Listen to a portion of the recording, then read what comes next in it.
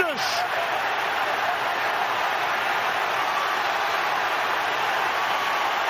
What a turnaround!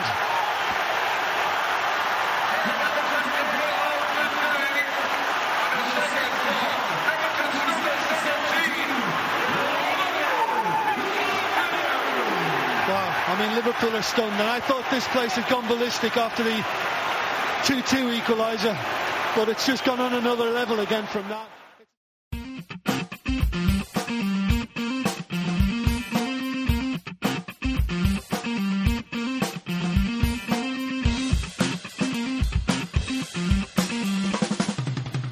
Not bitter, just better. The all-new Everton podcast.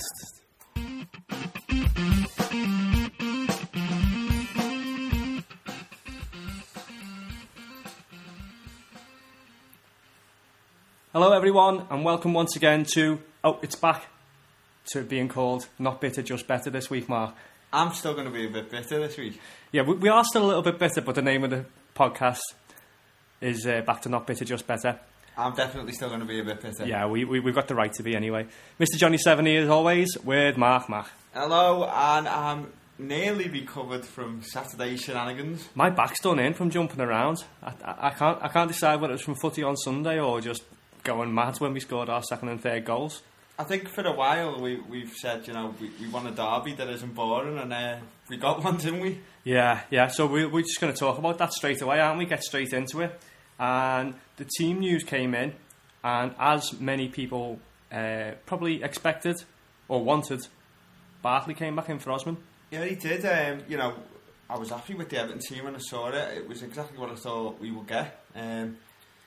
Osman stepping back out. I wasn't sure whether it'd be Osman or Pienaar who might step down, but Osman stepped down and went to the bench, and Barkley started, and then we got the Liverpool team in, and we were even more happy with that, weren't we? Yeah, the little teapot, Sturridge on the bench. Suarez started after flying around the world only 48 hours before or whatever.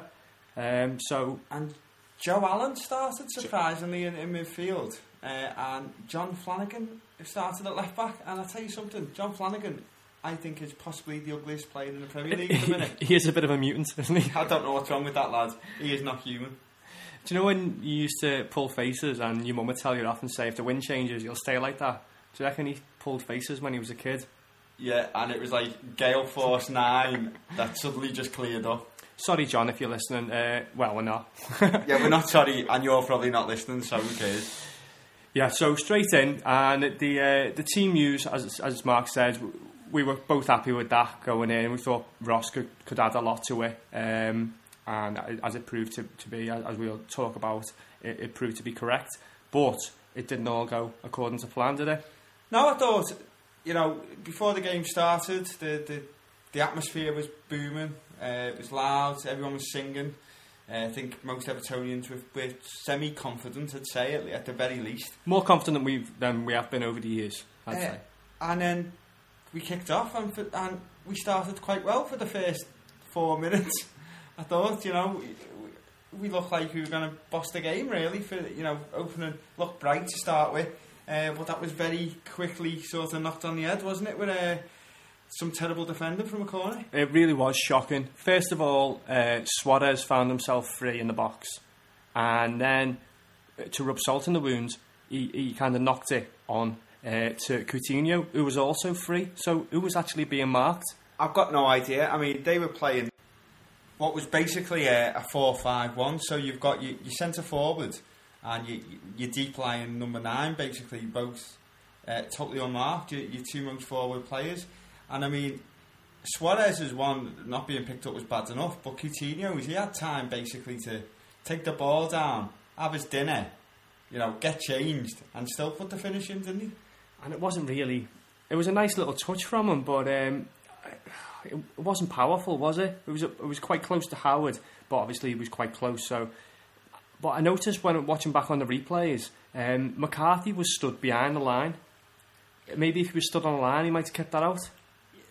I don't want to blame. So. I'm not blaming him. No, I think what happened there was he's seen the shot get hit by Coutinho, and then he's tried to sort of get across to it, and he's just been off balance, and that's what's made him fall. I don't think he was prepared for it really to drop to Coutinho and for him to finish in the way he did, because I'm sure he probably thought somebody would be marking Coutinho as well if he's watching the post. Yeah, so nightmare start, and that's the first of 3 times we heard the fans over in the far corner. Only 3 times. Yeah, I mean, you know, you go into derby games, and the one thing you don't want to do is concede early. You know, you don't want the atmosphere getting killed. You just want to sort of see 10 minutes out or whatever, get a bit of composure, start playing an actual game, and we just pressed the self-destruct button with some terrible defender, didn't we? From a set piece, which is something usually we're normally all right at. Anyway, our atmosphere didn't really change. We were still, I mean, it was a little bit worried after that, but we still got behind the team. And about 4 minutes later, our own set piece, and it kind of got knocked on by Barkley, kind of, and into the path of Morales, who managed to get there ahead of Gerrard and put us back on level terms. Yeah, 8 minutes in, the perfect remedy to the shocking defending, really. You know, early goal goes in, we need to get straight back into the game, and we do, and up pops Kevin Morales. Nice little finish, I thought. I thought Skrtel should have done better. It was a terrible effort at a defensive header. Yeah, well, there was 2. I think Barkley was sandwiched in between the 2 of them, and he didn't make any like head and gesture, but it seemed to go off his head into the path of Morales. And as you said, Morales did well to kind of get his foot on it and poke it at an awkward angle, ahead of Gerrard of all people. And we talked a lot about Morales and how we needed him to come good, and he definitely started to in as early as the 8th minute. He did, yeah, and obviously that picked the atmosphere right back up again then, and it was game on. Little did we know that this was going to be pretty much the story of the game, backwards and forwards. Yeah, so this next one, I couldn't believe this. It was 30 yards out, Suarez going away from goal. Was it McCarthy? Somebody stood on the back of his leg anyway, and at first I thought he went down a little bit easy, but it was Gareth Barry. Oh, was it Barry? Yeah. Barry did yeah. And it was a poor one to concede because, as I say, he was going away from goal, and he didn't do him as well as he should have done, because he got back up and, you know, he did the biz, didn't he? Unfortunately. Yeah, I mean, you know, when you looked at the free kick, and we put quite a big wall. I was thinking about 5 or 6 people in the wall, and when you see you know, initially when he's hit it, you've thought, and it's just gone in the bottom corner. You thought, how has that gone in? Unfortunately, when you look on the replay, it's probably gone in because Pienaar's turned his back on it.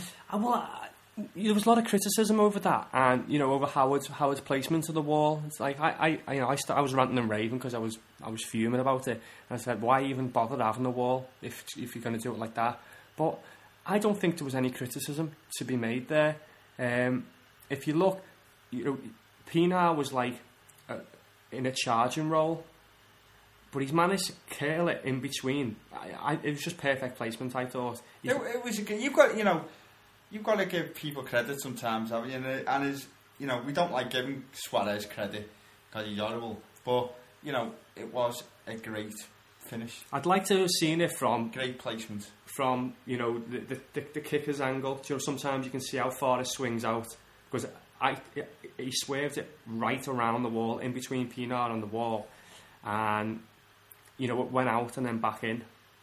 So I don't think a whole lot could have been done about it, apart from maybe stick someone on the post and then you're taking someone out to play there. So, I mean, what I do want to mention just before we move on from this goal is obviously the nature of the game was just backwards and forwards, wasn't it? It was like attacking at both ends. I mean, just prior to giving that free kick away in Liverpool's second goal, I don't know if you remember, but Pienaar had put Lukaku in, and we should have been 2-1 up. Lukaku had gone, and you know, where we were sat in Gladys, there was even a bit of a shout for a penalty, wasn't it, at first? Because we thought Mignolet brought Lukaku down. You know, once you see it from a different angle, he never. And it was a great save, really, to give him his due. But, you know, that could have very easily been 2-1 to Everton. Yeah, you would have put your money on him, wouldn't you? Once he made the touch. And I had a mini kind of vision of Everton getting a penalty, and because Lukaku going through on goal and Mignolet bringing him down, and Bain scoring the penalty. And I thought, you know, it's come through. It's come through here, and you know, he just made a good save in the end and went out for the goal kick.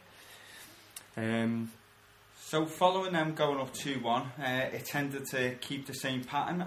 You know, it seemed to me that Everton were sort of dominating the possession, but possibly Liverpool were being a bit more incisive with the ball when they had it. But I thought really, for periods of the first half there when we were 2-1 down, we were dominating the play. It was backwards and forwards, but nothing really. There was no major chances I can remember. There was a good effort from Barkley where he picked the ball up and he the curler towards the far post. He dribbled towards their corner flag, cut back in, and then right on the edge of the penalty area, curled it round, and it was somewhat of a cross shot, but it really tested Mignolet again, and he got down well to save it, push it down the post. So, other than that, I mean, the other talking points of the first half, should we go on to them now? Well, just quickly, I mean, while we're talking about Barkley, he also picked up a booking for diving about half an hour in, which seemed like a daft booking, that to me. I've not seen that one again. I mean, we looked at a lot of we've seen a lot of the talking points of the game, but that's just kind of been washed over a little bit. I've not even seen that, have you? I have seen it since, yeah, and I don't think it was a dive by any matter. It wasn't the worst challenge in the world, but it was just one of them. I don't think he could keep I think there is some grey area, isn't there? It's like sometimes if you're not fouled, you can still go down just through momentum. You can either hit the ball or just your momentum will carry you over because you're trying to avoid a challenge. So I think that really needs to be looked at for blue players, not for red shite. Yeah. And then, as what I think you were alluding to then, in the 34th minute, if Kevin Morales hadn't cemented himself as a hero to the Goodison faithful by scoring the first equaliser, he very much did with a rather nice tackle, shall we say, on Luis Suarez. Yeah, I think it was a header away, and it was an awkward height for two players to challenge. And so Morales, who'd earlier said in the game when he was stood next to Suarez, he said, "Remember last season, you kicked me." Is this what he's meant to have said? This is what he's meant to have said. Yeah. Where's this? Who's reported I don't know. This? This has came out in reports since. I remember when Suarez kicked him last season and put him out for a good 4.5 months. 4.5 months it was, yeah. And he did this time the same as well. And yeah, and I then, remember that. And then went it's funny though, because it seems to be on Facebook that it's 200,000 Liverpool fans are forgetting about that. Well, memories, isn't it? So apparently that's what he said. And so when the time came for a 50-50 challenge, let's just say he didn't hold back. I thought it was a fair challenge. Do you know what? It's been slowed down, and I don't know. I wouldn't like to say that he went in to do him. I just think he's not a very good tackler. It's a striker's challenge, isn't it? That's what it is. It's a forwards challenge. He doesn't let's face it, out of our whole team, who tackles the least, it's probably going to be Morales. Probably Morales, yeah. So, but as challenges go over the years, if you compare them to, Gerrard's on Naismith a few years ago, Dirk Kuyt's on Neville a few years ago. Not in the same league. Nowhere in it, and it's been all over the place, and he's been crucified over it. But we think he did well.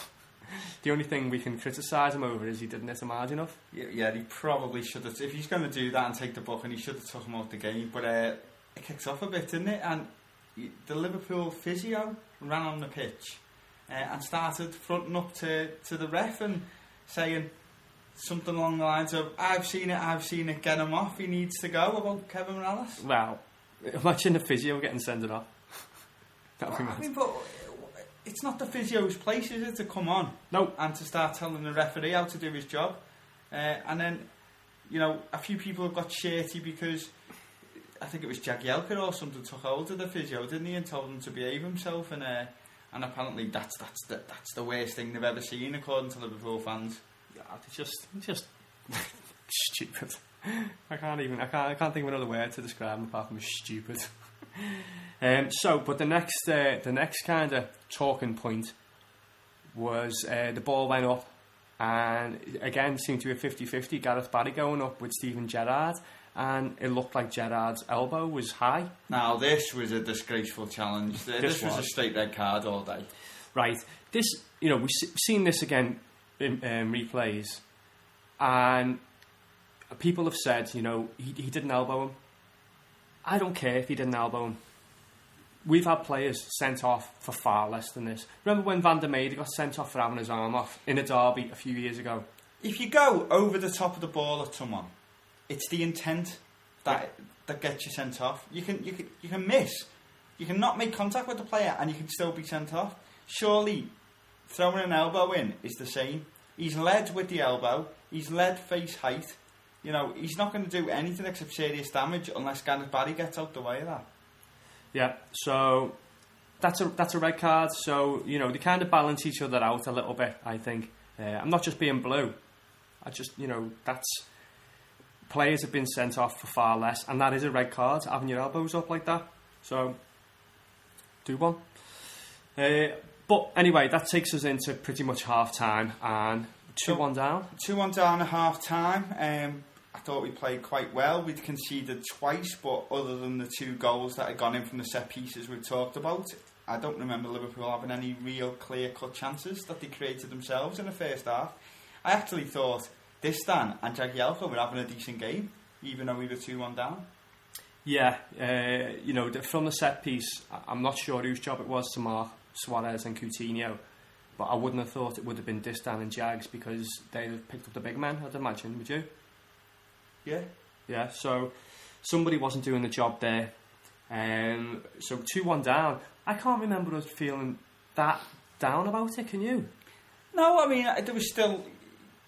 You could tell from what had happened in the first half that there was going to be more goals in the second half. So it was just a case of... I definitely felt like we could get a draw out the game at that point, at 2-1 down at half time.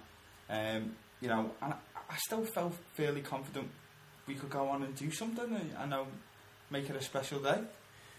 Anyway, the second half starts, and early on we're thinking no changes at half time. No changes at half. But early on we're thinking, Osman came back out at half time late, so we're thinking maybe he's going to come on after about maybe 10-15 minutes, and a substitute did come 5 minutes in, but it was Leighton Baines who went off. And who would you bring on for Leighton Baines?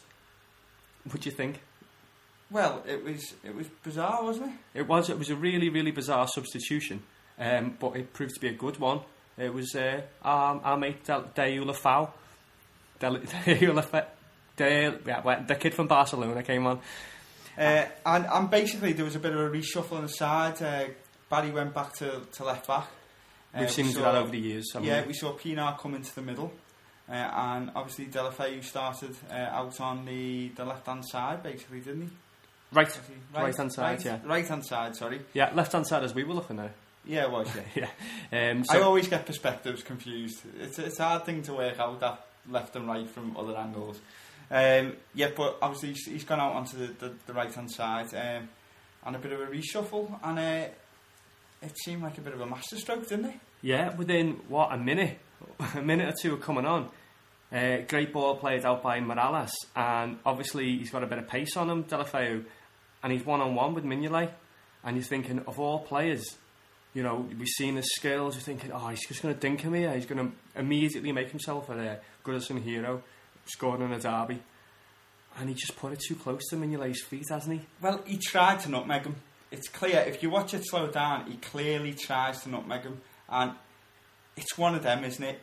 If he nutmegs him there, he looks like a hero. He's like the greatest thing ever, isn't he? That's what I mean. So, and he did everything right, but it was just, it's easy to say he should have dinked it over him, but who's to say if he dinks it, it doesn't go over the bar or it doesn't go wide? I'd have loved to have seen that though. Of course, I mean. But what I will say is, I've criticised Deulofeu on this podcast a number of times. And, don't get me wrong, I'm a blue and I want the lad to come good. I want him to be a good player. And for the first time so far since he signed for us, I get it about him now. I saw something in him in this game. I thought he frightened the Liverpool defenders. Definitely. I mean, there was a few occasions which we'll talk about. He's just got such quick feet. that he could win a penalty every game more, and he can create chances every game. As we talked about before, same thing with Barkley. Sometimes the decision making isn't the best, but I think if he gets more involved as the season goes on, it'll be a really, really exciting way of finding out. So anyway, so the backwards and forwards kept going. We had chances down their end. We're still 2-1 down. We're getting back into the game. Deulofeu's, causing havoc. Next minute, Liverpool break, and let's face it, we thought we were 3-1 down, didn't we? Yeah, so Suarez is trying to bundle his way through, as usual, 7 deflections, and somehow it ends up at the feet of Joe Allen, who's in like a makeshift support striking role. I think we need to count our lucky stars that was Joe Allen and none of the other Liverpool players, because any other one of them on the day, I think, would have buried it. Yeah, I don't know what it was. I don't know what he was. He tried to give Howard the eyes, but I think he did give Tim Howard the eyes, because Tim Howard had dived even before he took the shot. Tim Howard was already on the floor. Yeah, I think he gave himself the eyes though, didn't he? Yeah, I think he did. Yeah, so he's got 95% of the goal to aim for, and from about 7 yards out, he puts it wide. Yeah, I think it was just past the penalty spot. Well, in, so it was about 10 yards. It was about 10 yards. But just amazing chance for him to put it to 3-1, and that really would have been unfair on us. But that's not the way it goes, is it? So, unfortunately, he put it the wrong side of the post. And then straight away after that, really, it was back up to the end of the pitch, and Lukaku finds himself sort of coming in from the left-hand side, one-on-one with Mignolet, and another great save from Mignolet. Yeah, at first, when he made that first touch, I thought, he's knocked this too far here. But it turns out to be an amazing first touch, put it right into his path. And I still stand by the fact he should have done a little bit better. He could have. He did try and dink it, but it was there, wasn't it? It was there to just lift it over, and we know he's got quality. So anyway, yeah, he didn't manage to do it that time. So then we sort of start again. Everton, I thought, started taking a bit more control of the game. A couple of chances. I think Barkley had a shot which Mignolet saved, and then 72nd minute, we were right back in it. Well, yeah. So it was a free kick, similar position to where Suarez had his, about 30 yards out, quite central, and obviously no Baines on the pitch. So Lukaku fancied it and didn't fancy placing it by the look of it, because he was taking a bit of a run up, and then. Yeah, he as a Stubbsy type effort, let's just say. If you've seen Everton over the years, Alan Stubbs, he didn't really go for placement, did he? No, it was sheer power, wasn't it? It's hit the wall, ricocheted off. I think it got kept in. Was it Morales or Deulofeu managed to keep it in? Mignolet saved it quite well, because it was wrong-footed, and he put it out, and I think it was Morales who picked it up. And I was shouting, "Stay calm, stay calm!" And he must have heard me, because the two players, instead of just as you see in these occasions so often, the rush and the play just gets blasted over because rush of blood to the head. Between them, they carved out a decent opportunity, kept possession, and put it on a plate. And it went back to Lukaku, and we started what may now be known as the Lukaku derby, perhaps. Yeah, I just if only. But yeah, decent effort and back on level terms, and continued to look likely after that. I mean, and that really picked out the spirit of the crowd up, didn't it? The Gladys then was in full voice.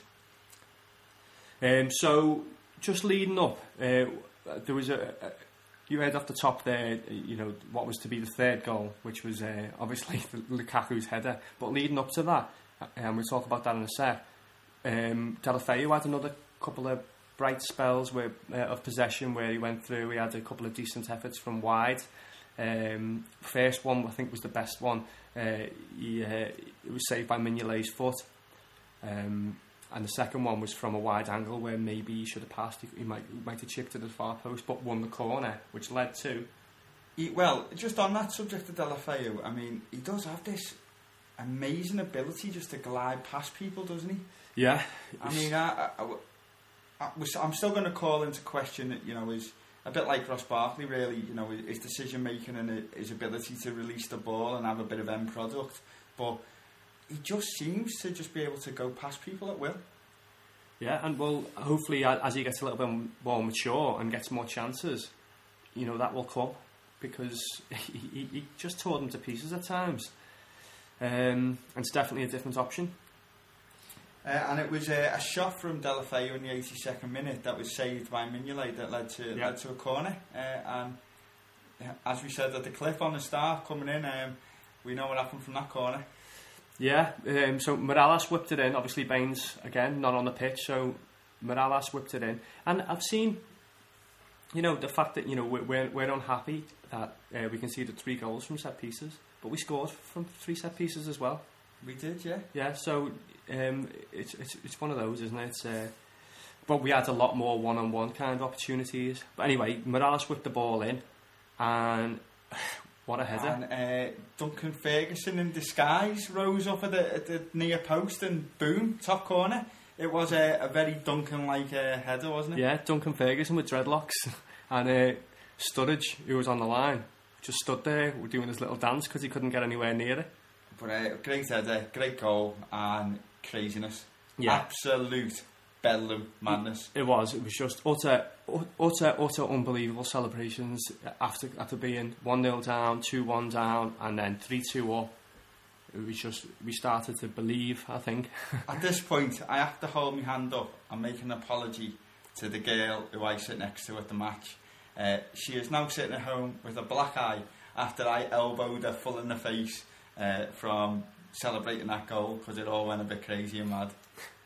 I can't remember whose back I jumped on. There was just a few people. I was on 2 people's backs, and just amazing celebrations. I remember celebrating with this lad who I've never met before in my life, or never even seen him at the game. Like we were, like, you know, best mates forever, and I've got no idea who he is. Mm-hmm. That's what it does. That's what it does for you. Brings people together. And so we're 3-2 up, and at that point you're thinking, we've won this. You know, there's only going to be one winner now. The momentum's turned. But basically what had happened is Robbie Martinez had decided on a substitution before we scored, which was to bring John Stones on and go into like a back 3 basically. So we score, we go 3-2 up, and he still makes that substitution. And this is my one little criticism of him here. I think maybe that was a mistake. I think when we've gone 3-2 up, we should have kept it as it was. Because we looked a better team. Because we looked a better team. From that point on, from that goal and from that substitution, in all honesty, Liverpool battered us. But, you know, the game changed at 3. We weren't chasing the game anymore. It was 3-2, and we still had opportunities, but, you know, it was open. So, I don't know, there's nothing to say that they wouldn't have done that anyway. So, and, you know, they got... What I will say is, it was a very, very poor free kick to concede. The ball's just going out for, you know, out towards the corner, throw in. And Sylvain, who we thought had a decent enough game, he just doesn't have much luck in derby games, does he? He got blew up for a high foot on Moses. Yeah, which led to an equalising goal from Daniel Sturridge. What a beaut that lad is. Yeah, I mean, you just basically, if you're, you know, you play for Liverpool, you've just scored what will be the equalising goal in probably what will go down as one of the greatest derbies ever. You've just brought your team back in there. Do you run 30 yards across the pitch to your own supporters and celebrate with them, or do you turn around, run the full length of the pitch and be an absolute knob and start dancing in front of the Gladys Street end? Well, he chose the latter, so it just says it all for them. You know, he doesn't want to go and celebrate with his own fans because he hates them, and they hate him because, let's face it, they're a bunch of knobheads. And he, as Mark said, he goes down and celebrates in front of, does his stupid little teapot dance in front of the Gladys Street and family enclosure because somebody was shouting stuff at him apparently in a family enclosure. Is that why he done it? Because yeah. Someone was shouting? Oh, boo-hoo, you're only on 120 grand a week or whatever you're on. Gobshite.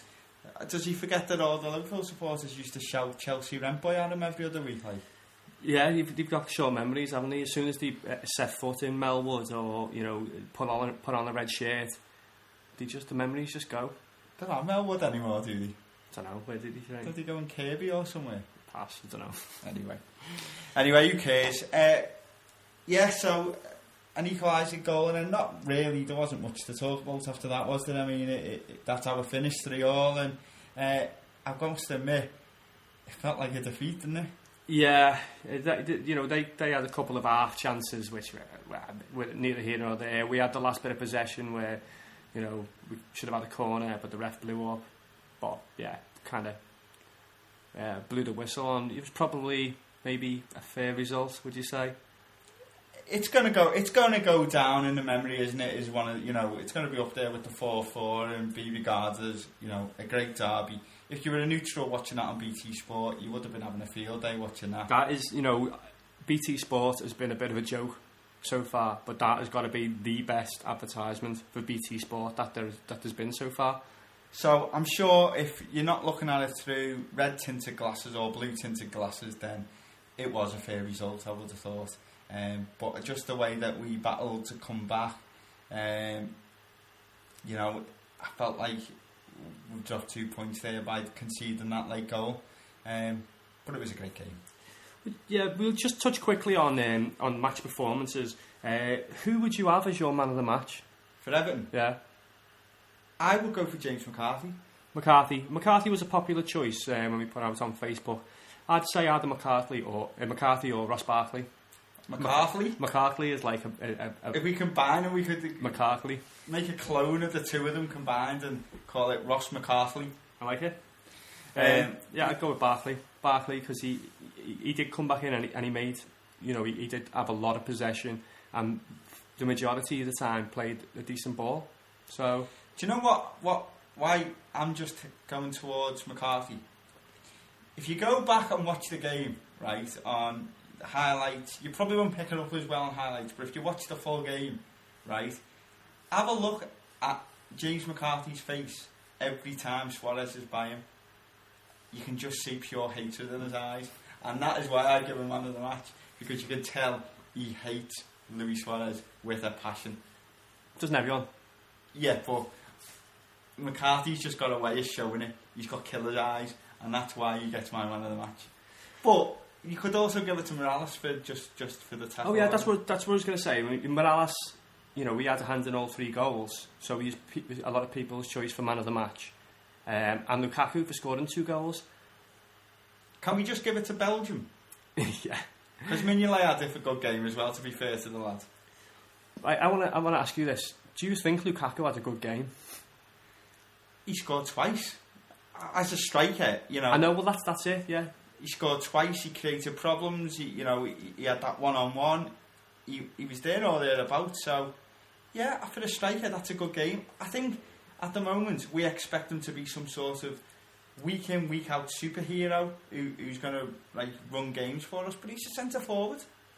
I don't think he did a good job in the first half at all. If I'm honest, I don't think he did a good job of holding the ball up. He didn't really win anything. But then he did what mattered in the second half, and he scored 2. So, measure him on that, and I'd say he had a good game overall. There's 2 schools of thought looking at this game. You can say it was a great attacking game and everybody played well, or you can say that it was a terrible game defensively and nobody really played that well, and that's why it was so open. But yeah, I mean, I enjoyed it. My man of the match goes to James McCarthy. I think overall man of the match, you have to give it to Mignolet, because without him in goal, we probably would have walked away with the game, probably 6-2. Yeah, the knobhead. So we are still being bitter. Yeah, sorry. Anyway, so we'll leave our reflection around there. Anything to add, or should we hand it over to Big Bob? No, we were with Bob Latchford after the game in one of the lounges that we were helping to run on Saturday, and I believe he had a few words to say about the game. What do you reckon, Bob? Did we claw that back or throw it away? I thought we threw it away. Bit deflated, bit disappointed. I know the players are as well.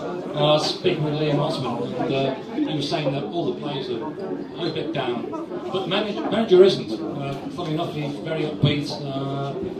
I said to him, Roberto, did he take it? He said he's still very upbeat. He said, look, we can put those set plays to right, we can get those right and stop those goals going in. We played some good football, he said, got forward, created a lot of good chances, which we did second half. We just didn't take enough of our chances. But we took some, and the big man up front scored a couple of good goals, edged in front. But we went to sleep occasionally. Throughout the whole of the match, we went to sleep occasionally. Concentration levels weren't as high as they could have been. But for me, it was a cracking derby match. That's the first derby match I've ever seen since I've stopped playing football. So that was Bob's thoughts on the game. Apologies for the sound quality on that, but let me tell you, it is ridiculously difficult trying to record an Everton legend in a room full of 130-ish bladdered Evertonians following a 3-3 derby. So we do apologise, but I think it's still very interesting to listen to Bob's thoughts on the game, and hopefully there'll be more of our little speech from Bob after the Hall of Fame on the end of the podcast. Yeah, I'll see what I can do with that. And we're going to leave the derby there and go on to some Everton news.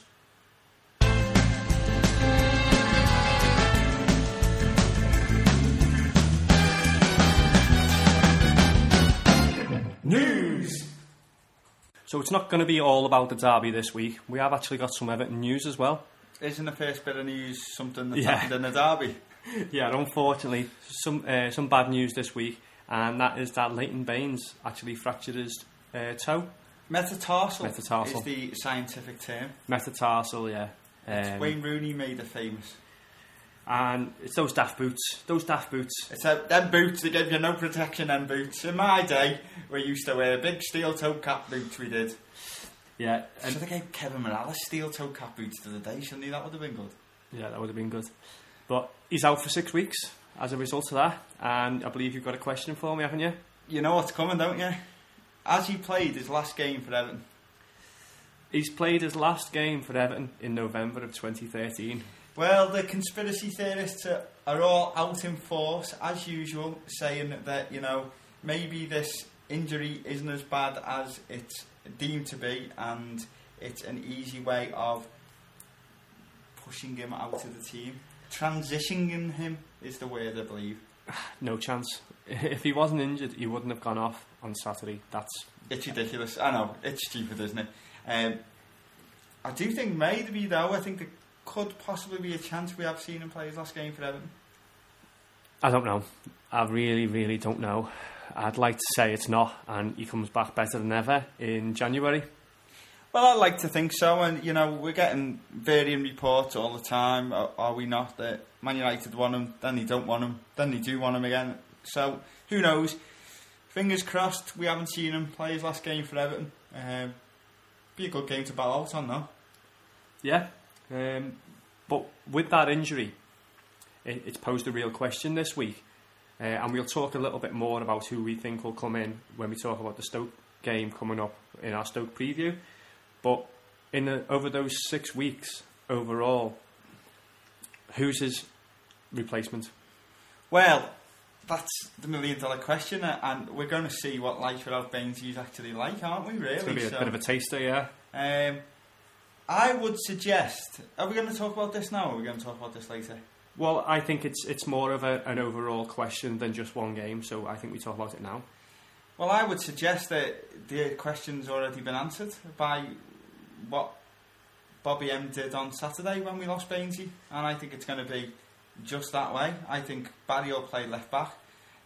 We'll bring Pienaar or Osman into midfield, and Deulofeu's going to get a run. So that would appear to be option number one. I think that is going to be the only option. How long now have Evertonians been crying out for Deulofeu to get a start? Nobody probably predicted that it'd be because Bainesy gets injured, but if you look at it on paper, that's probably still our strongest 11 then, if we put Barry at left back and move one of the, because we all know both Osman and Pienaar can both do a job at central midfield. But if Oviedo was on the bench on Saturday, wouldn't he have come on? It's just one of those times when Oviedo wasn't on the bench. Would you have brought him on in a derby? I don't know. I mean, we don't know enough about him. He had Stones and Heitinger on the bench there. Neither of them you'd say you could trust at left back, so it forced him to shuffle. But if Oviedo was on the bench there, the fact is though he's not making the bench. He's not good enough. He's not deemed good enough to be on the bench. He's not deemed good enough. I've not seen anything in the lad, to be honest, that's made me think he is an ideal left back replacement. I think if you don't go with the Barry option, the only other option I can see is bring Stones or Heitinger in the centre half and put Distan out at left back. That's option. I'd say option number 3, because we've got Oviedo was option number 2. So option number 3 would put, Stones, Heitinger, Alcaraz, who made an appearance he does exist apparently. We still haven't seen him. So. I'm still not believing it. You can bring this up every single week in the news section. I'm still not believing it until I see him. Okay. So anyway, bring a centre back in and put Distan at left back, which we've seen before. So that's an option, but obviously we lose a lot of our attacking threat if that happens. So it's going to be interesting. What about Hibbert at right back and Coleman at left back? I'd rather the other way around. Yeah, I don't think we should go anywhere near either of them options. By the way, going back to like Oviedo, I don't think he's versatile enough to make the bench. Do you know what I mean? Well, you say that, but surely he can play left back, left midfield, and possibly sort of central midfield if need be. But I don't think he's as versatile an option as Stones, who can do right centre or centre mid, possibly. If you're talking about versatility, you've got Heitinger who can do the same. Yeah, but why have Heitinger and Stones on the bench if they both do exactly the same job? They both cover the same roles. Why not have that extra versatility in Oviedo? I'll tell you why. Because he's not good enough. Possibly. I'm just putting it out there, devil's advocate. And from what I've seen of him, he's by no means a replacement for Baines. No. Good enough. But he could come in and do the best job in the club wise, options that we've got. He could be the second best left back. Am I right in saying Alcaraz can play left back? I thought he was a left-sided central defender. Whether that translates to him being able to play left back. Well, isn't that what Sylvain Distan is? Yeah, but I don't know. I don't think he's got. Distan's got a bit of pace and strength. I'm not sure if Alcaraz. Anyway, I'm being pulled into the trap there that Alcaraz actually exists. So I'll take that back. I'm going to wait to see him before I decide whether he can play. So we talked about a number of options anyway. Another option might be. I don't really want to see Barry playing there because I think him and McCarthy have got that really good partnership in the middle. I thought he did well at left back when he switched. Yeah, but that's one game. I don't think I want to see him where he's most influential, and that's in the middle. And another option would be 3 centre backs. Coleman playing that wing back on the right, and maybe Oviedo playing the wing back on the left. So there's not as much defensive pressure on him. But you're still losing a player there, then, aren't you? You're losing maybe Pienaar or you are losing another player to that formation. Possibly, yeah. So, but it's another option, and I would stick with the current system. I'm going to slightly disagree with you. I would like to see Barry go to left back. The next few games that we've got coming up, the home games anyway, I believe are winnable. But we have got United and Arsenal away, haven't we? So definitely. it's different. I mean, you'd want to see Barry in the middle for that, but you'd want to see Distan at centre half. So I don't know. Maybe Oviedo is the only option. So what seems to be the final option is a lad who is one of our left backs, and he scored on loan watch this weekend. Luke Garber. Is he worth a recall? Can we recall him?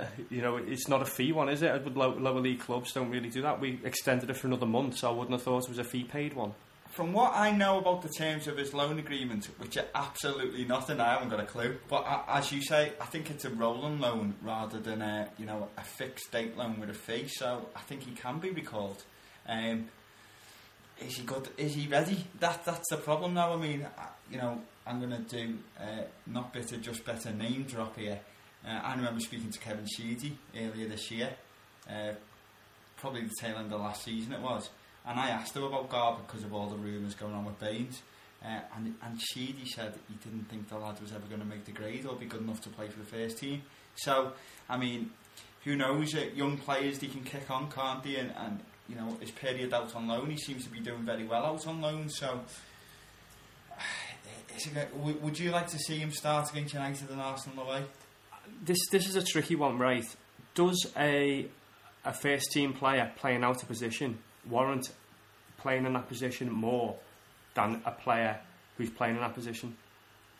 For a lower league side, surely, both have got the merits. It's difficult, isn't it? I mean, I think the one thing this highlights is that we definitely need another left back, don't we? We need, even if we keep Baines, we need another left back from somewhere.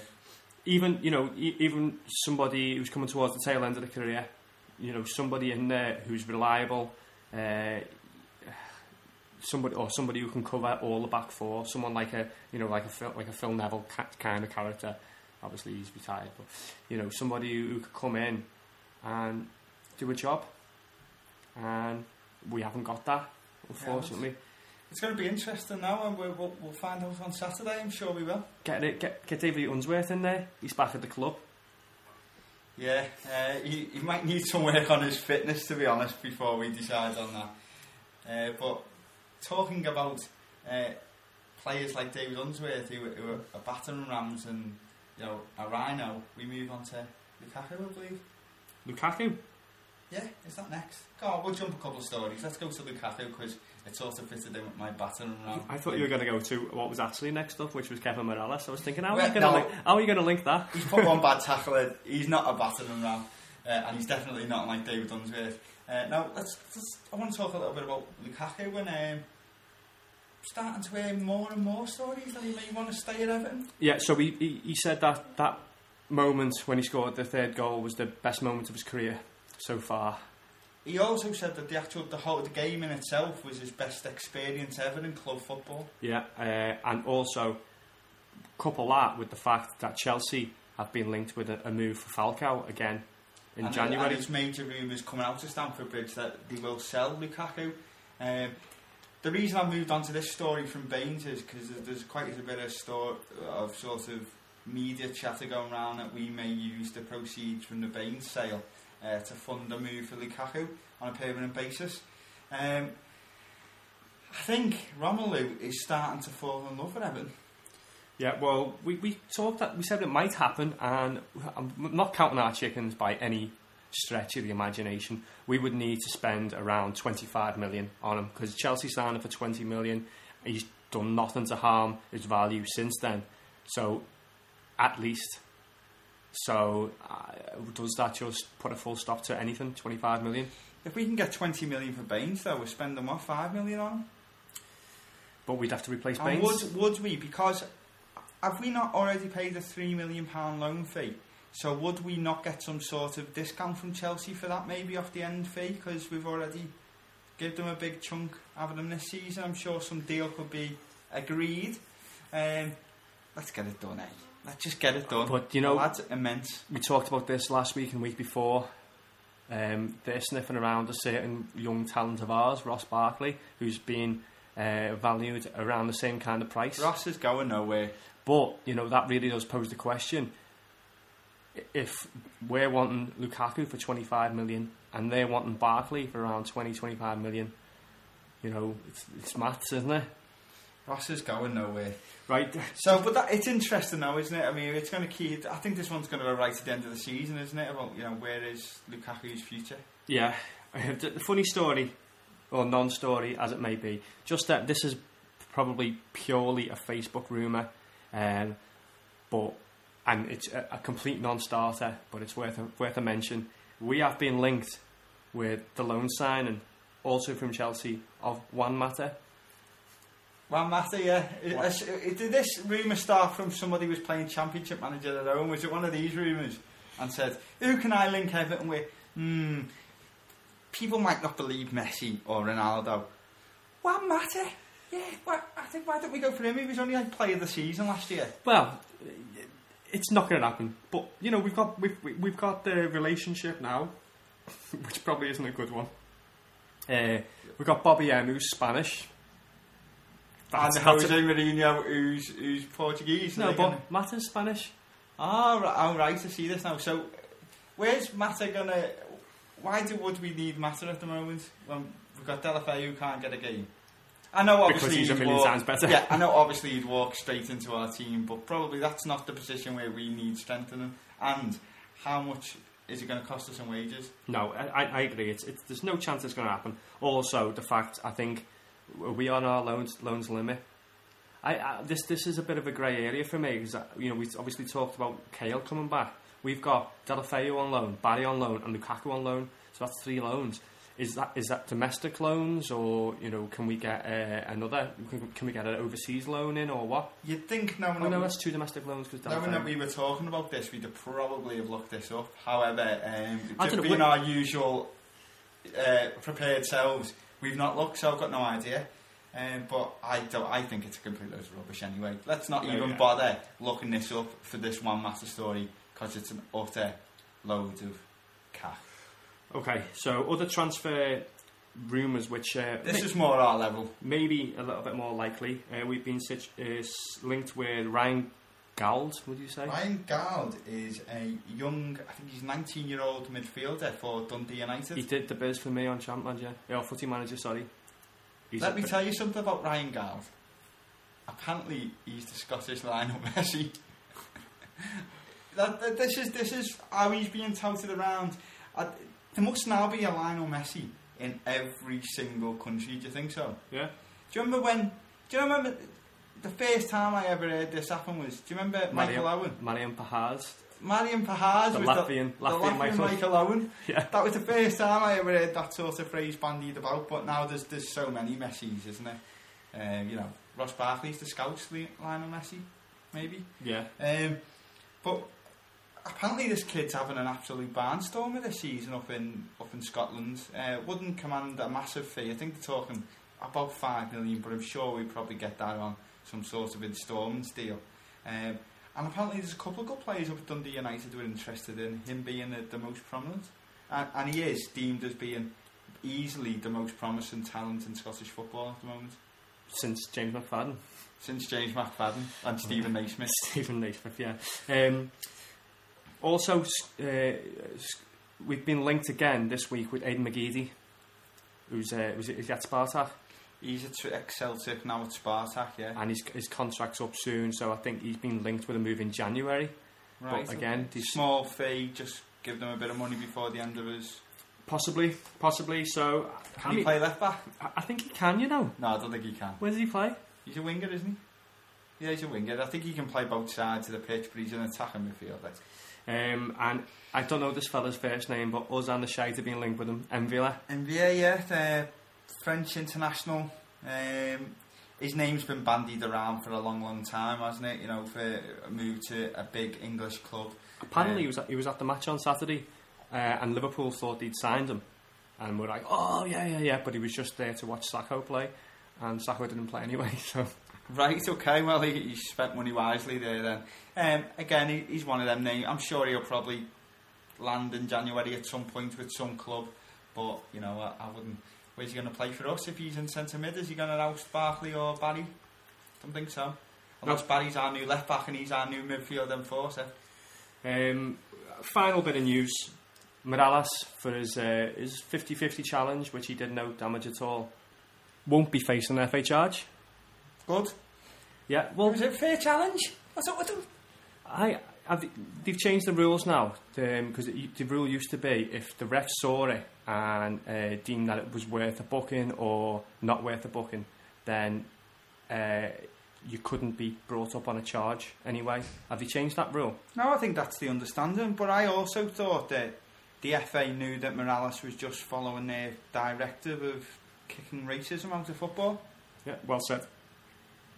Okay, and that's it. That's it for the only other bit of news that we've got is Paul, our mate since 1878, once again has got an amazing deal this weekend with a few tickets left. But you need to get in touch with us as soon as possible on this for the Stoke game. I think the ticket stands now for a match ticket, a 5-hour bar, a bite to eat, and the company of Neville Southall. So you get a meet and greet, and his reflection on the Stoke game, a little bit about his past at Everton. I think he's now doing it at £50, not 55, £50. It was 55 last week.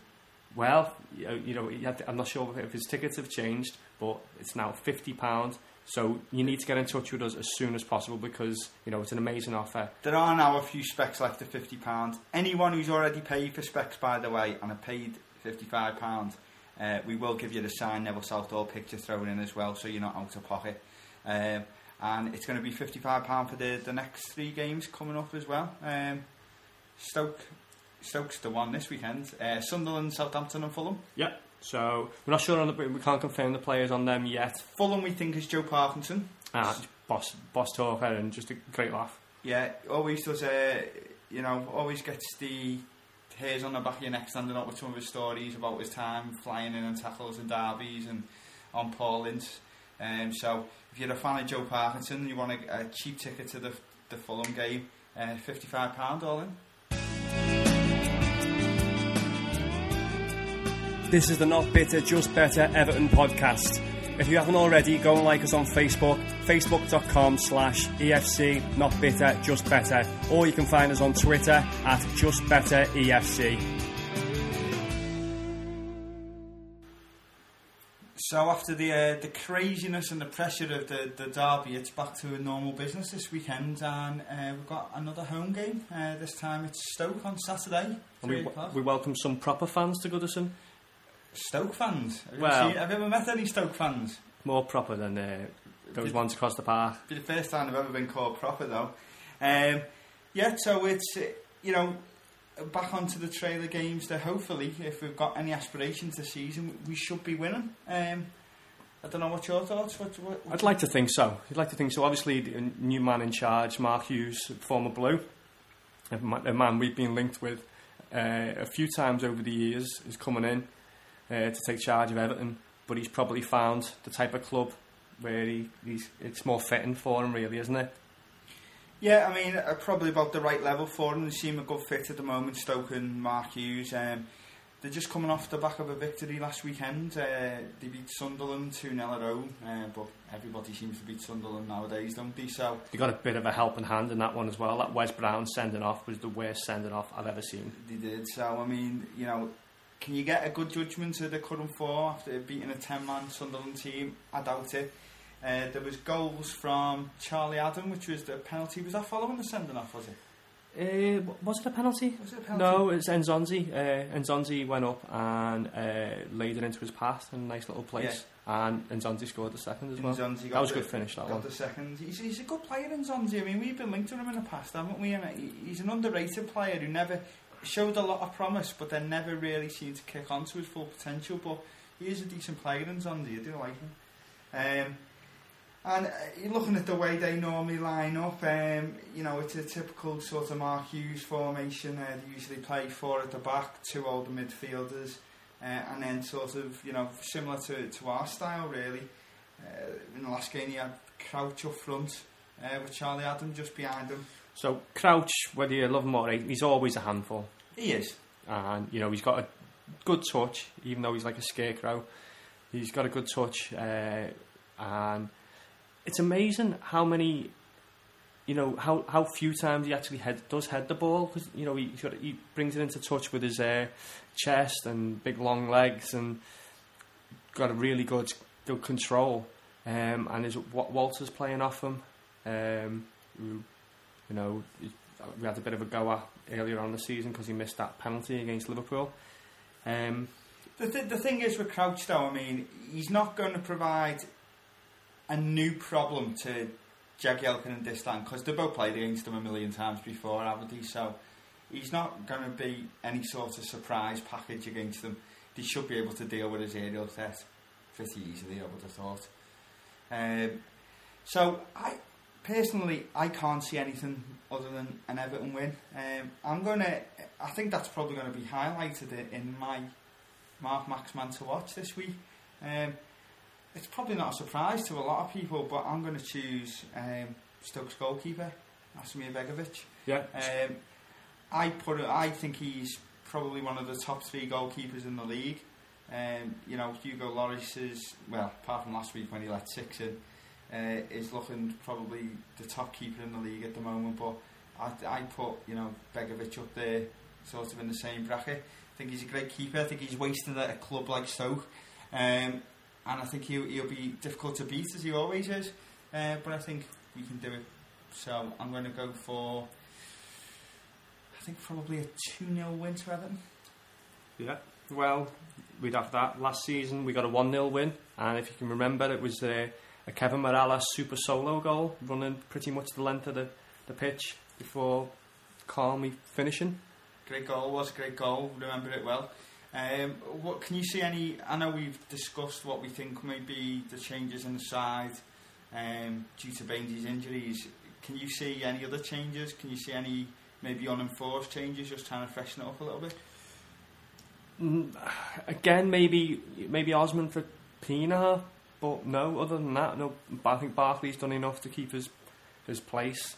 So does Deulofeu start for you? This is what people are crying out for, and now I'm willing to say I want to see him start. Whereas I wasn't before. I was like, I'll get behind him if he starts. I want to see him start. I want to see what he can do. Maybe him come in for Pienaar, or put Pienaar in the middle, and like you say, if he shuffles Barry to the left, I think it will all depend on who he plays at left back. Do you think this is a game where, obviously, we know what Stoke's reputation is? We know they've got a number of big lads. We know there's always Huth and Shawcross, and the rest of them are always going to be a near battling. Is this a game where you think we need to play McCarthy and Barry both in the centre? Yeah. It is? Yeah. Do you think then, in that case, with the aerial threat from Crouch, you think we need this down in the middle as well, the centre half? Would you like to see John Stones, for instance, play up against Peter Crouch? No, I don't think I would. He's a tall lad, Stones, but he's I mean, Crouch is a big skinny lamp, but Stones is still filling out, and I don't think it'd be a good matchup for him this early in his career. So yeah, I think you've got it right there. Distan and Jags, I think you should see them in the centre. But and even from set pieces, Shawcross and Huth, they're the real danger. So I've got a sneaking feeling if we do go with Barry at left back and we maybe put Pienaar in the middle and we do play Deulofeu, I've said this for a while now. I think we've been threatening to batter the team at some point, and I think this, if we went attacking and we really went at Stoke, didn't give them a chance to get into the game, scored early, this could be the team that we hammer. Well, I hope so. I'm going to go 2-0, but I think there's potential there for, a really good victory to give us a bit of momentum going into the game against Manchester United, which is next Wednesday evening. So will we record another podcast before that game? Hopefully, and we should have a little bit of build up and probably a little bit of post match reflection, maybe depending on when we get to record it. So, so Stoke, bring it on Saturday. The atmosphere, after the derby should still be buzzing, and we should be able to, as you said, we should be able to get a decent enough performance in there and hopefully win. And it'll be good to see Big Nev after the game as well. Neville Southall, yeah. So he's always refreshing. Nice comments from him. Hopefully we can get 1 or 2 words from him on the podcast, because that's literally probably all you get out of him is 1 or 2 words. No, I love the big man. He's he's always amusing, to say the least, isn't he? Yep. So talking about one big man, we have a quick word from Bob now. He really recommends this podcast that you should all listen. Oh, you are listening. And then we'll come back with an Everton great in our next rendition of the Not Bitter Just Better Hall of Fame. This is Bob Latchford. I'm not bitter, just better. Yeah, it's not, as we said before, it's now time for our weekly entrance into the Not Bitter Just Better Hall of Fame.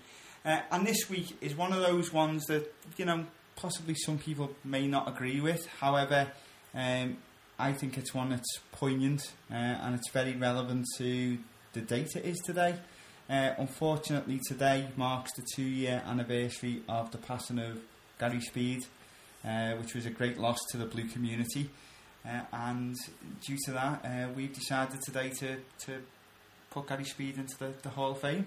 Yeah, as you mentioned then, it's not just a loss to the blue community. I think he's a loss to the football community, the football world. He made more Premier League appearances than anyone when he finished his career. I think you're going to talk about his personal accolades. He didn't have the best of times at the Blues, but he was a Blue through and through, and we knew that for years from this time. Before he even joined Everton, he was very famously an Evertonian, and he managed to come to the club for a little while. And, the fact that he passed away, 2 years ago today, obviously we're recording on the Wednesday, it's just very, very sad. And I think it's, it's our way of, paying tribute to him. It is, and I don't want this to be, to dwell on what happened at the end of his life, unfortunately. So we'll get that out of the way. 2 years ago today, obviously, we all know the tragic times that took place that led to Gary taking his own life. We'll probably never know the truth of why that happened or be able to understand what led them to do that. But what I want to do is have this little piece on him to be, a celebration of his career, really. So we're going to do it in the same light-hearted way as we always do it. Yeah, okay, go for it. So, Gary Speed, middle name? William. No, think more Welsh. Owen. No, Andrew. It's not really Welsh at all, Scottish, but there you go. So, Gary Andrew Speed was born the 8th of September 1969, and he was born in Brill. Mancott. Never heard of it. You've never heard of Mancott? No, never heard of it. You're messing. Is that like a cot book for men? Possibly, I've never heard of it either. Mancott in Wales. As we all know, he was a central midfielder by trade, and he started his career as, again, we all know, at Leeds United, which was a club he came through as a kid at a time when Leeds were actually half decent.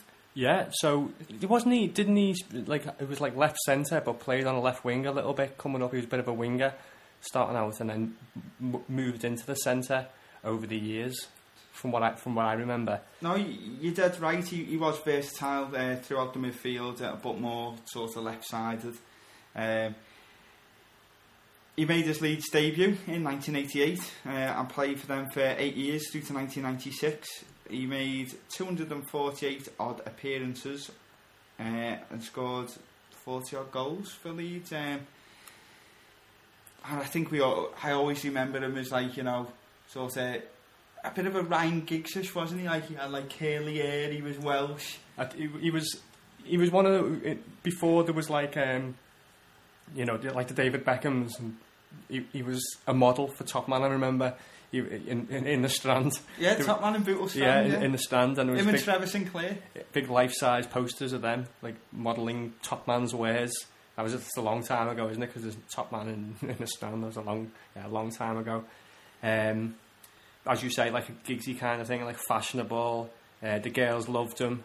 And I believe, at Leeds, they picked Man U to win the First Division Championship, didn't he? Yeah, I mean, we've probably got younger listeners listening to this podcast who can't believe that Leeds ever won, the top flight division, but they did as recently as 1992.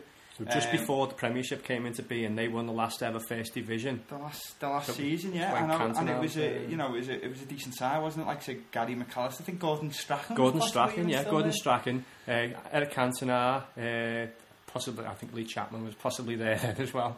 But they did have a few players, and Gary Speed was one of the ones that stood out. Was Lucas Radaby there at that time? I don't think he was. I think that was a little bit later. Was that later? Yeah. So obviously, yeah, I mean, he won the league title in 1992 at Leeds. Leeds, sort of declined a little bit after that, and then in 1996, he got his boyhood dream really, and joined the club he supported as a kid at time for Everton. Was it for $5 million? It was for a fee around about $5 million, from what I can remember. Yeah. Yeah, and before long, he was club captain. He was, and getting a regular start and bit. In fact, wasn't it 3.5 million? It could have been. I'm trying to think back. I'm sure, yeah, it was 3.5 million that we signed him for, and he was obviously signed by Joe Royle, and he made his debut on the 17th of August 1996. And can you remember what happened in that game? Did he score? He scored against Newcastle. Ironic. Yeah. He would then go on to play for them. He once scored a hat-trick for Everton as well. I know. Well, I think I was gutted about this game. Was it against... was it a 7-1 win? It was. And it was a club beginning with S, and it was either Southampton or Sunderland. It was Southampton. Yeah, I was going to go for Sunderland. And I missed the game. I was absolutely gutted. It was our biggest win in, many a year, and I missed the game because I was sick. And I know you missed that game because I went the game on your ticket. Gutted. So, and he finished that season. This was 1996. Speed finished as Everton's joint top scorer along with Duncan Ferguson that year on 11 goals. Nice goal, yeah. And he was also voted Everton's Player of the Year for his performances the first season. Yeah, well, he was a good player. He was a good player for us. And you're going to tell us how many appearances he made and. In a little bit I will, but I just going back on to having a look at his second season. Obviously, in that summer between 96 and 97, obviously Joe Royle stepped down. Howard Kendall took the reins of the club again, and he nominated Speed as the new club captain. However, and this is where it starts to turn sour for him at Everton a little bit. There was quite a lot of grumblings that Kendall and Speed didn't really see eye to eye and had a bit of a falling out, and then a short Everton career really, I suppose you could say, ended when he played his last game for the club on the 18th of January in 1998 when he scored in a 3-1 win over Chelsea. Was he stripped of the captaincy? This is a long time ago, so I can't remember all of it. I think there were murmurings as well about not getting on with Peter Johnson at the time. There was just a lot of rumours going around with it. There was a lot of rumours, and he was sold to Newcastle for $5.5 million. That was probably where you got the $5 million from before. And the reasons have never really become clear as to why he left. In an interview he did with the Liverpool Echo at the time of leaving, Speed is quoted as saying, "You know I am leaving, but I can't explain myself publicly because it would damage the good name of Everton Football Club, and I'm not prepared to do that." So that kind of hints at maybe something to do with Howard Kendall, because I don't know. Would you say that to you? There's been a lot of rumours over the years, hasn't there? And I mean, I think we have to. We're going to have to bring this up. After he left Everton, there were certain sections of the fan base who, maybe didn't give him the respect he deserved. No, it's the way it is in football. And, we if you wanted a bit of honesty, and it might not have been good for the club, but people, rightly or wrongly, wanted honesty, and the fact that the club or Gary weren't willing to do that, it just left a sour taste, unfortunately, and that was his lasting memory at Everton, unfortunately. Used unfortunately twice there, but it's a very unfortunate situation because he was a boyhood blue, And we've had, you know, one of Paul's since 1878, one of Paul's nights, and I won't say the player because I'm not sure if it's meant to be out there or whatever, but it was somebody who Gary Speed was close to. It's internationally, so take of that what you will. But he said the main reason that he left Everton Football Club was just because he didn't really settle. So you know, people don't necessarily fit. He loved the club. He supported them as a boy. He was club captain. But sometimes these things happen. So between 96 and 98, Gary made 58 appearances for Everton and scored 15 goals. Good going from midfield now. It is, and then as we've already mentioned, he then went on to Newcastle and made a whopping 213 appearances at Newcastle. Scored 25 for them. He then went on to Bolton and made another 121 appearances. Well, that seemed to be in the twilight of his career, and you wouldn't have thought that, would you? When he went from Newcastle, he was their best player, wasn't he? When he went from Newcastle, you'd have thought, that's it. You know, he's just going to play the odd game here and there, and he just became, you know, their star player, as you just said. And you know, he was just an ultimate professional over the years, and his fitness was unbelievable. He was playing till well past he was 40, wasn't he? After Bolton even. Well, then he went on to Sheffield United and made another 37 appearances and only ended his playing days there because he became manager. Yeah, so, you know, that didn't last too long. So if he'd have carried, you know, if that management job hadn't come up, he could still be, you know, he could have still been playing. So in total, you're looking at 677 appearances and 103 goals. So that's post, you know, 42 game season as well. That's 38 game season since the Premiership. So really, you know, players, you know, in a squad rotation game these days, and you know, players get rested for having a bruise on the shin. It's unbelievable. It is. And you know, what was a very, very good player looked like he was about to become a very, very good manager. He started, as we say, taking on the reins at Sheffield United, where he was as a player and a coach, and he did very well with Sheffield United before being given the Wales job pretty much straight away, and it was deemed to be, you know, a really bright hope for the future of Welsh football. Yeah, and that, you know, he still held that position up to his untimely passing 2 years ago, and it just really was. I mean, I remember where I was when I think you used to do these bearer of bad news things, and I was out in Southport, and I got the text off you about it, and it's just. And I couldn't believe it. Absolutely couldn't believe it. Listened to the radio on the way home, and it's just really, really, really shocking news. I think at the time as well, there was an outpouring of love from Everton, wasn't it? I know all the clubs he played for, you know, Newcastle, Leeds, and football in general. There was a great deal of solidarity about the support for Gary Speed. But I remember particularly, obviously, being a Blue. You know, the feeling around our club, and you know, he was paid a number of fitting tributes, I thought, by Everton. Yeah, and you know, it's still sad today to think about it. And you know, talk about his play, and you said he was a very good player from Everton. I remember he had a very good touch, good with both feet, good engine up and down. I think what most stood out for him was an amazing ability to get above people, even like more beyond the likes of Tim Cahill. For not a particularly tall fella, I think he was 5'11", maybe just 6 foot.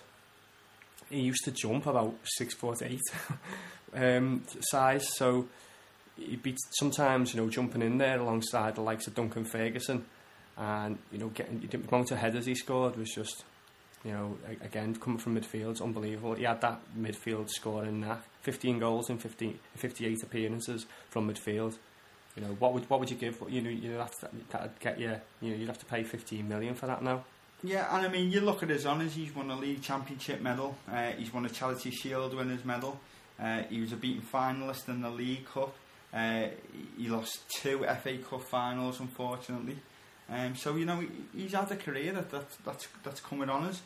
He also made the PFA Team of the Year in 1993. And I think probably if you spoke to Gary, the thing he was probably most proud of was his Wales career, really. Although Wales never particularly set the world alight, Gary made 85 appearances for Wales and is probably, you know, he's right up there with Ryan Giggs, isn't he? As in, you know, one of the greatest Welsh players to ever Definitely go there. So Gary goes into the Hall of Fame. Again, I don't want to dwell too much on the loss, but he was taken from us far too early, and I'm sure he would have gone on to do great things in football had he not have happened. I said to you before, I could have seen him going on to being involved at Everton again, despite the possible future Everton manager. Yeah, or some kind of role, possible manager. Yeah, I could see that. Everton. It might have been a sour, which I don't really want to talk about too much. A sour the way he left, but we would have took him back with open arms as a manager. And it's just so sad to think that he's no longer with us still. At the end of the day, it's once a blue, always a blue, and whether you're on this planet or you're up somewhere else, you'll always be a blue to us, Gary. Yeah, rest in peace, mate, and welcome to the Not Bitter Just Better Hall of Fame. And that's about it from us again at Not Bitter Just Better. I want to thank everyone for listening, as always. And I want to say, as I always do, which probably bores the pants off everyone, that if you are listening on SoundCloud or Podbean, you can subscribe to us on the iTunes store. Just search Not Bitter Just Better. And hopefully we can pick up 3 points on Saturday against Stoke. And we can have a nice, cheerful podcast next week. Yeah, we'll be recording Tuesday next week, hopefully, so we should have a double preview of the games against Man United, because I'm going to Old Trafford next Wednesday and looking forward to that. Should be interesting to see the reaction towards David Moyes. I think it'll be a bit naughty. Marouane Fellaini. I think Fellaini will get a decent enough. I think so. So we'll be back with a preview of next week's game and all our usual news and review of the Stoke game. And that's about it for this week, I think. Yeah. It's been an interesting one. Yeah, a lot of derby preview, but we came through relatively unscathed. Unfortunately, didn't get the win, but just next time. And are we going to give this podcast a title? It's number 19. I can't think of any number 19s apart from Mark Hottinger. It's the Mark Hottinger podcast then. That's what this edition's going to be known as. We'll see you next week, people.